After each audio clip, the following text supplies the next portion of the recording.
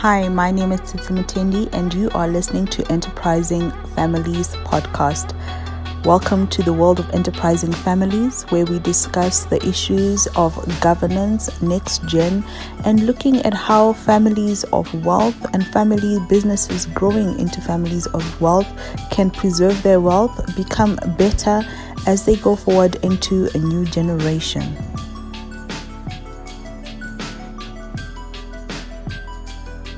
Hi, everyone, and welcome to this episode of Enterprising Families. And on this episode of Enterprising Families, I have with me John Quinn, and we are going to be discussing engaging multiple generational giving through family foundations. I am very excited to have this conversation with John because he has experience in working with foundations, especially working with next gens, current gens, and the intersection of generations. So, welcome, John. Thank you so much. I'm delighted to be here, and I appreciate you asking me to join this conversation. And so before we jump into our topic for the day, I will just like to ask you to introduce yourself so my audience understands who you are, what you do, and how we got to this conversation. Great. I'm a deputy director at an organization called Rockefeller Philanthropy Advisors. We're a US-based philanthropy advising organization that was started by the Rockefeller family about 20 years ago. We work with individuals, families, and corporations on the strategy and implementation of their charitable giving priorities in three different ways. In one way, we act as sort of a traditional consultant where we help donors research an issue, develop a strategic plan, develop a program area, uh, do a sort of family retreat or an isolated, discrete project. In the second way, we act as the outsourced staff for a foundation, where we serve as the combination program director and grants manager. And in the third line of business that we have, we act as the host for a number of donor collaboratives and pooled funds, where foundations come together to work under a shared strategy on a common issue, such as plastic pollution or shark conservation or marine protected areas. Those are some examples of the work that we do. I sit primarily on the consulting and management side of things, and I've been with the organization for about 8 years. We work with anywhere between 150 and 200 donors in any given year on projects that take place all over the world. We work with donors who are headquartered in the United States, in Europe, in East Asia, in Africa, and in Latin America. And we have offices in New York, Chicago, where I'm based, San Francisco, uh, a couple of different places in Europe, and in Lagos. Wow. Now, let me start from the point you ended up so I create a picture for my listeners. So, does the Rockefeller Philanthropy Advisors take a particular orientation when working with multi-generational families on their giving or where did it get started? Yeah, so we trace our legacy to the Rockefellers' generations long legacy of giving, which is both family oriented and institutionalized. As your listeners may know or probably know, there are a number of different, probably dozens at this point, Rockefeller derived institutions that engage in philanthropy, both in the United States and around the world. Some have the Rockefeller name, some don't. But the common thing that unites all of those and that guides our approach to the way that we work with families in particular is that everything emanates from a place of values. People give back because they care deeply about a set of values that animate their professional lives and their personal lives, and they want to connect that philanthropy to those deeply held core values. We're increasingly seeing a greater understanding among donors of using philanthropy as a tool for personal expression. Sometimes family togetherness, though we can talk about how that can get a little complicated, especially in the multi-generational context. Um, but for us, it starts from a place of values, and we try in our process. What we try to do is to surface those values, and to try to translate those values into a set of giving priorities, and then to work with donors to fund organizations that line up with those values and those giving priorities. Right. So when you're looking at foundations and families that are giving, What do you think motivates family business leaders to give back? And is it the family business leaders that start this conversation, or are you seeing more and more next gens starting this conversation as well? I think it's a little bit so I'll say let me answer the first part first, which is our what's motivating the family business leaders. I think often there's a recognition that those businesses and those families benefited from an environment that made it possible for them to accumulate wealth, and they want to give back to those communities. I see that a lot with the individuals and families that we work with that are business owners. They want to give in their home. They either want to give in their home, however broadly they define that. They could define it as a geographic community, as a diasporic community, as a religious community, or even from an issue base, right? I grew up in an environment that was threatened by industrialization. So I want to get back to that environment and to similar environments. We see that pretty common. We see that as a pretty common aspect of family business philanthropy in particular. Um, so that tends to be sort of where that motivation comes from. Uh, in the old days, as it were, uh, family businesses would often wait until they had accumulated sufficient resources to start giving back.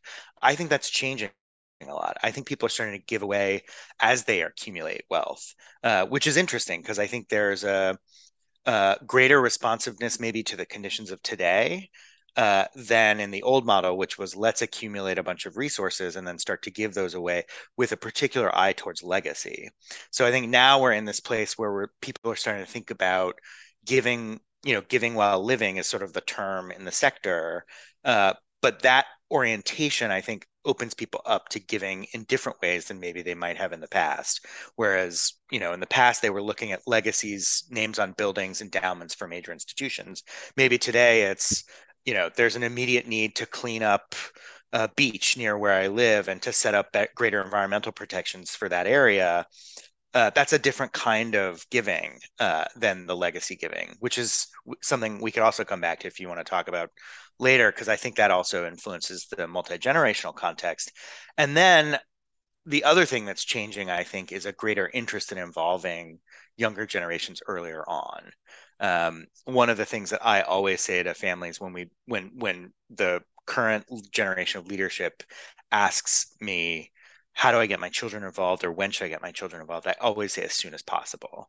Because if you want philanthropy to be part of your legacy as a business leader, in much the same way as your business is part of your legacy, those conversations need to happen almost on a parallel track, and they should start as early as possible so that your children or your grandchildren are as aware of all parts of the legacy and not just the business part, if that makes sense. Yes, absolutely. And that gets me thinking, especially about the conversation we had just before we started recording, about next gens and how currently it might be a unique time in history where we have more than two or three generations overlapping, but more like four or five generations overlapping, and each one having I remember reading on LinkedIn a descriptor for each generation from the baby boomers right down to the Gen Zs. And I was and I was I think I placed in millennial. I think you'd probably be in the same category. And I'm thinking, Yep.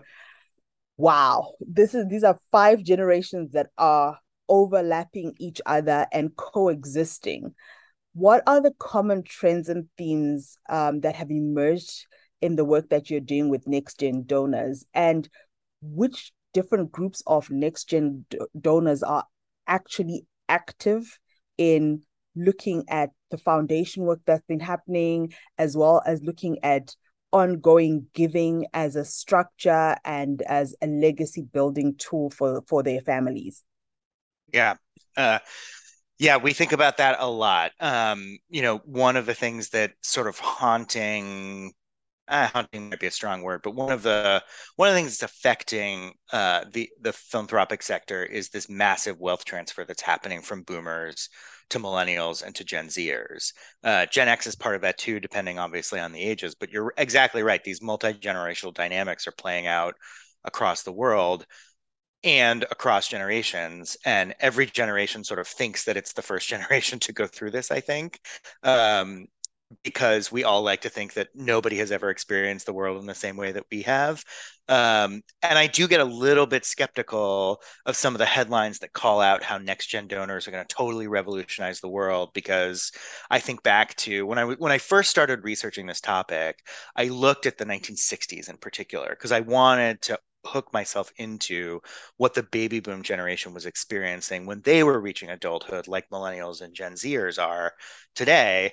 And if you look at what in the United States, the Students for a Democratic Society, one of the big anti-war student movements, wrote, it sounds pretty similar to what youth climate activists are saying to adults today. You know, the systems are broken, they're oriented towards the rich, they're oriented towards profit, et cetera, et cetera, et cetera. So, on some level, there was a part of me that thought, well, every generation thinks that it's reinventing the wheel. And you see this play out in philanthropy too. I mean, I'll take the Rockefellers as one example, right? So, one of the reasons why there are multiple Rockefeller giving vehicles is because every generation has a different giving vehicle. So John D. Rockefeller Sr. and his son John D. Jr.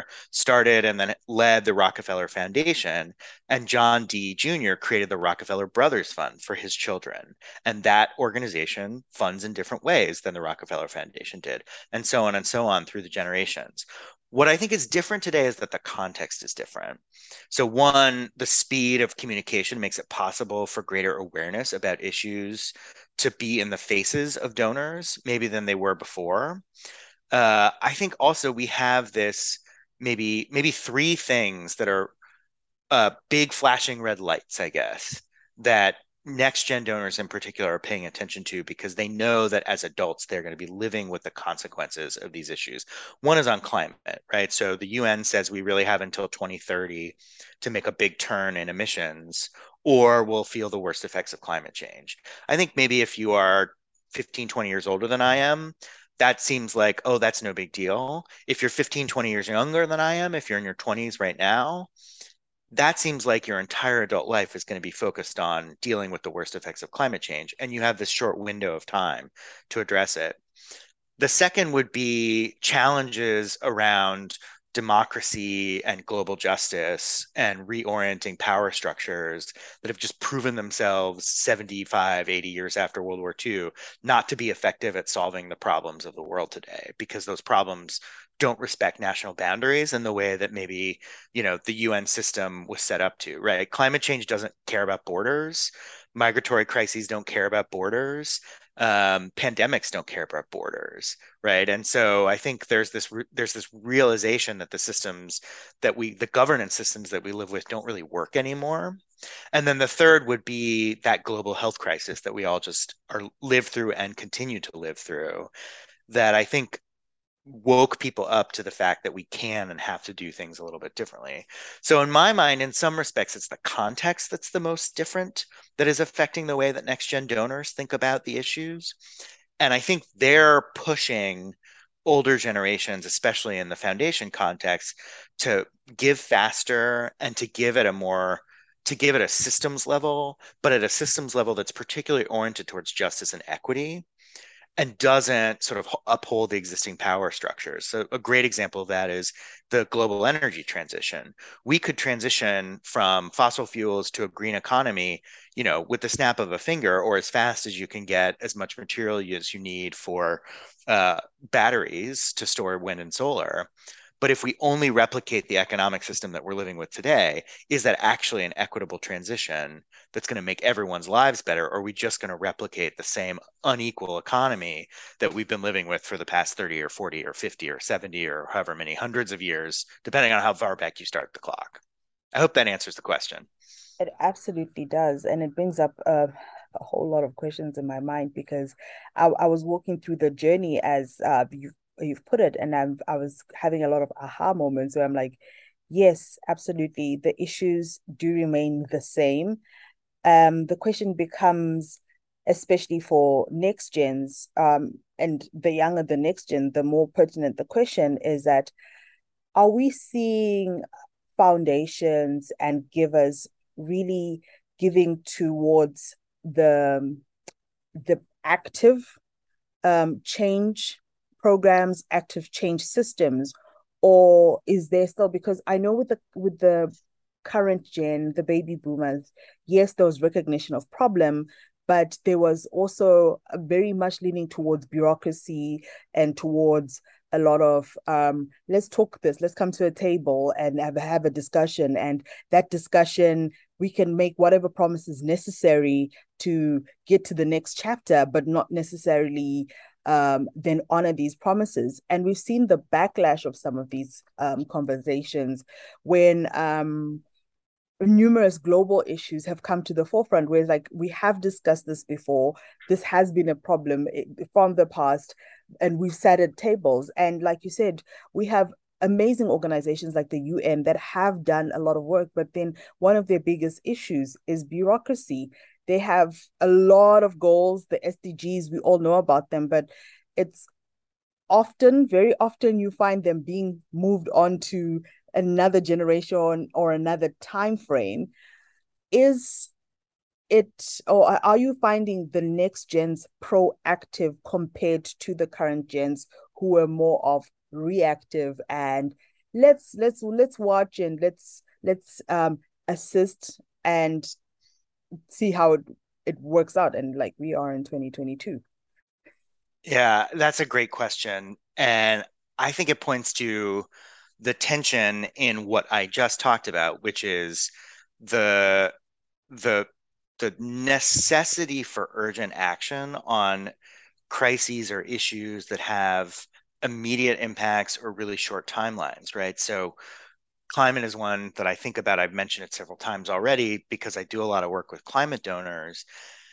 How do you totally rethink the global economic system in 8 years?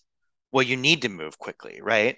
But it is also true that relationships move at the speed of trust, and relationships are what power movements. And so you do need to take time, right? Um, I think I see, I think donor all generations are interested in systems work. What I think I see with next gen donors is an interest in funding movements rather than institutions. And this is a broad generalization, right? There are older donors that love movement funding, right? I'm on the board of an organization that was started by people 40 years ago that only funds movement organizations, right? So as I say this, I know that there are always going to be exceptions that prove the rule. But I speak as an institutionalist too. I love institutions. I think they're really important. The UN is one of my favorite organizations in the world. I think if we didn't have it, we'd have to invent it. Um, but I think what philanthropy can do is the central question here. And I think if we want to live with the institutions that we have inherited, but also reshape them in ways that model different ways of being in the world and different ways of acting as institutions, philanthropy's best bet, and this is really just my opinion, but I think I see some of this in the work. Philanthropy's best bet is to fund the movements that are pushing these institutions to change their activities and their behavior. That work is entirely relationship driven. It doesn't have necessarily outputs, it might have outcomes, but a lot of the fuel for that work is relationships, which is hard to measure and hard to track. And it's often hard to see the direct influence that philanthropy has had on an issue. I was in a meeting last week and someone said, can you point to things? Can you give me examples of where philanthropy has made a difference in the world? And before I gave my examples, I said, but what you need to know is that you can't actually directly attribute any of this to philanthropy, because when you're doing systems work, there are, dozens, hundreds, thousands of other influences on the system. And so the outcomes are never going to look like what you thought they were going to look like at the end. But can you say that you contributed towards that change or transformation? Yes, you can. The best example that I can think of is the Gates Foundation's work on malaria and polio. And I which will probably be successful over the course of our lifetimes. Did it unfold exactly the way that they thought it would? I'm sure it didn't. Did it involve complicated collaborations with NGOs and governments? Absolutely. Did that change the way that the work happened? Yes. Is it likely that we're going to see cures for or the eradication of both? Yeah, maybe, probably. And that I think is due to a willingness to fund over the long term, which is the other thing that I would say I think donors of all generations, but in particular next gen donors are thinking about. Funding movements over the long term is where you can see the most impact. That can be hard, I think, for any donor to be comfortable with because you want to see the results of your work. And if you're funding over the long term, you might not necessarily be able to. Yeah, and I think what you've said is quite powerful because, in the scheme of things, the journey of 1,000 miles starts with a single step, as the old adage says, and Mhm. with any generation, that engagement, even if it's at a different level or different mindset in each generation, the fact that the conversation continues or that it is actually started is probably one of the most essential pieces of the puzzle. What advice would you offer to families that are looking to engage the next generation in their giving? And what advice would you offer to next gen members that are looking to get involved in their family's giving? Yeah. So first, for on the first part of your question, start the conversation and start it early and open the door without the expectation that anybody's going to walk through the door. I've seen time and time again patriarchs and matriarchs of family foundations, say they want to get their children involved and then hold it out almost like a stick rather than a carrot, or say you have to show up to this meeting every quarter or something like that, and then never give them an opportunity to speak or engage. Um, and I think it's really important to know that younger generations, in your 20s and 30s, you're busy building a career, building a life, building a family, if that's the direction that you're going to go with your life, traveling, experiencing the world. And often people are in demanding jobs that require 100% of their time. And so I see older generations sometimes get frustrated with what they perceive as a lack of engagement when it's really just the plate is already full and they can't add more to it. For the younger generations, what I would almost say the mirror of the advice that I'd give to older generations, which is show up when you're offered, go through the door when the door is open for you. Know that you won't necessarily know the map right away, but over time, you'll start to absorb some of the information. And understanding that legacy is really important for you as you start to craft your own path forward, right? It's often as easy as finding one thing that you're really interested in as a hook into the work, right? So I work with a family that funds social services in the city that they live in, and they've been funders there for decades, really decades. And it's a grandfather and his daughter who are involved in the work, the patriarch and his daughter. And the third generation started coming to the board meetings, and one of them once said to me, I don't know much about what's going on when they're talking about this stuff because I don't live in the city. I live in a different part of the country. They seem to know everybody. They've been funding these organizations for years. And I said, but it's really important for your mother and your grandfather that you're there. And over about 2 years of him being there, he finally thought, well, they're really interested in education. I'm a data scientist. Why don't we fund something that lines those two things up? I volunteer for an organization that's focused on training young people in how to code. Can we find something in the city where my grandfather and my mother live? And it was like a light went off in everybody's heads. Oh, we finally got to the place. But it was that slow pace of engagement and a willingness to keep the door open as long as it needed to be open until everybody was sort of ready to come and sit around the table and have a conversation about those sort of shared interests. Well, thank you so much, John, for joining me today. And thank you for giving us a lot to think about and insight into the work that you do. How can my audience get hold of you or engage in the work that you do and follow your journey as you carry it? Yeah, well, thank you so much for having me on. It was such a pleasure to have this conversation. It gave me a lot to think about too. I mean, I always am thinking about different ways to support families and engage with them. So your questions were wonderful and are things that I'll keep noodling on and puzzling around in my brain. So you can follow us, follow Rockefeller Philanthropy Advisors, where our website is rockpa, rockpa.org. You can find my contact information there. We're on all the socials and this in the same sort of channels. On Twitter, we're at rockphilanth, rockphilanth. And you can find a bunch of articles and work that we've done through the Twitter channel. Brilliant. Thank you so, so much, John. Thank you. Appreciate it.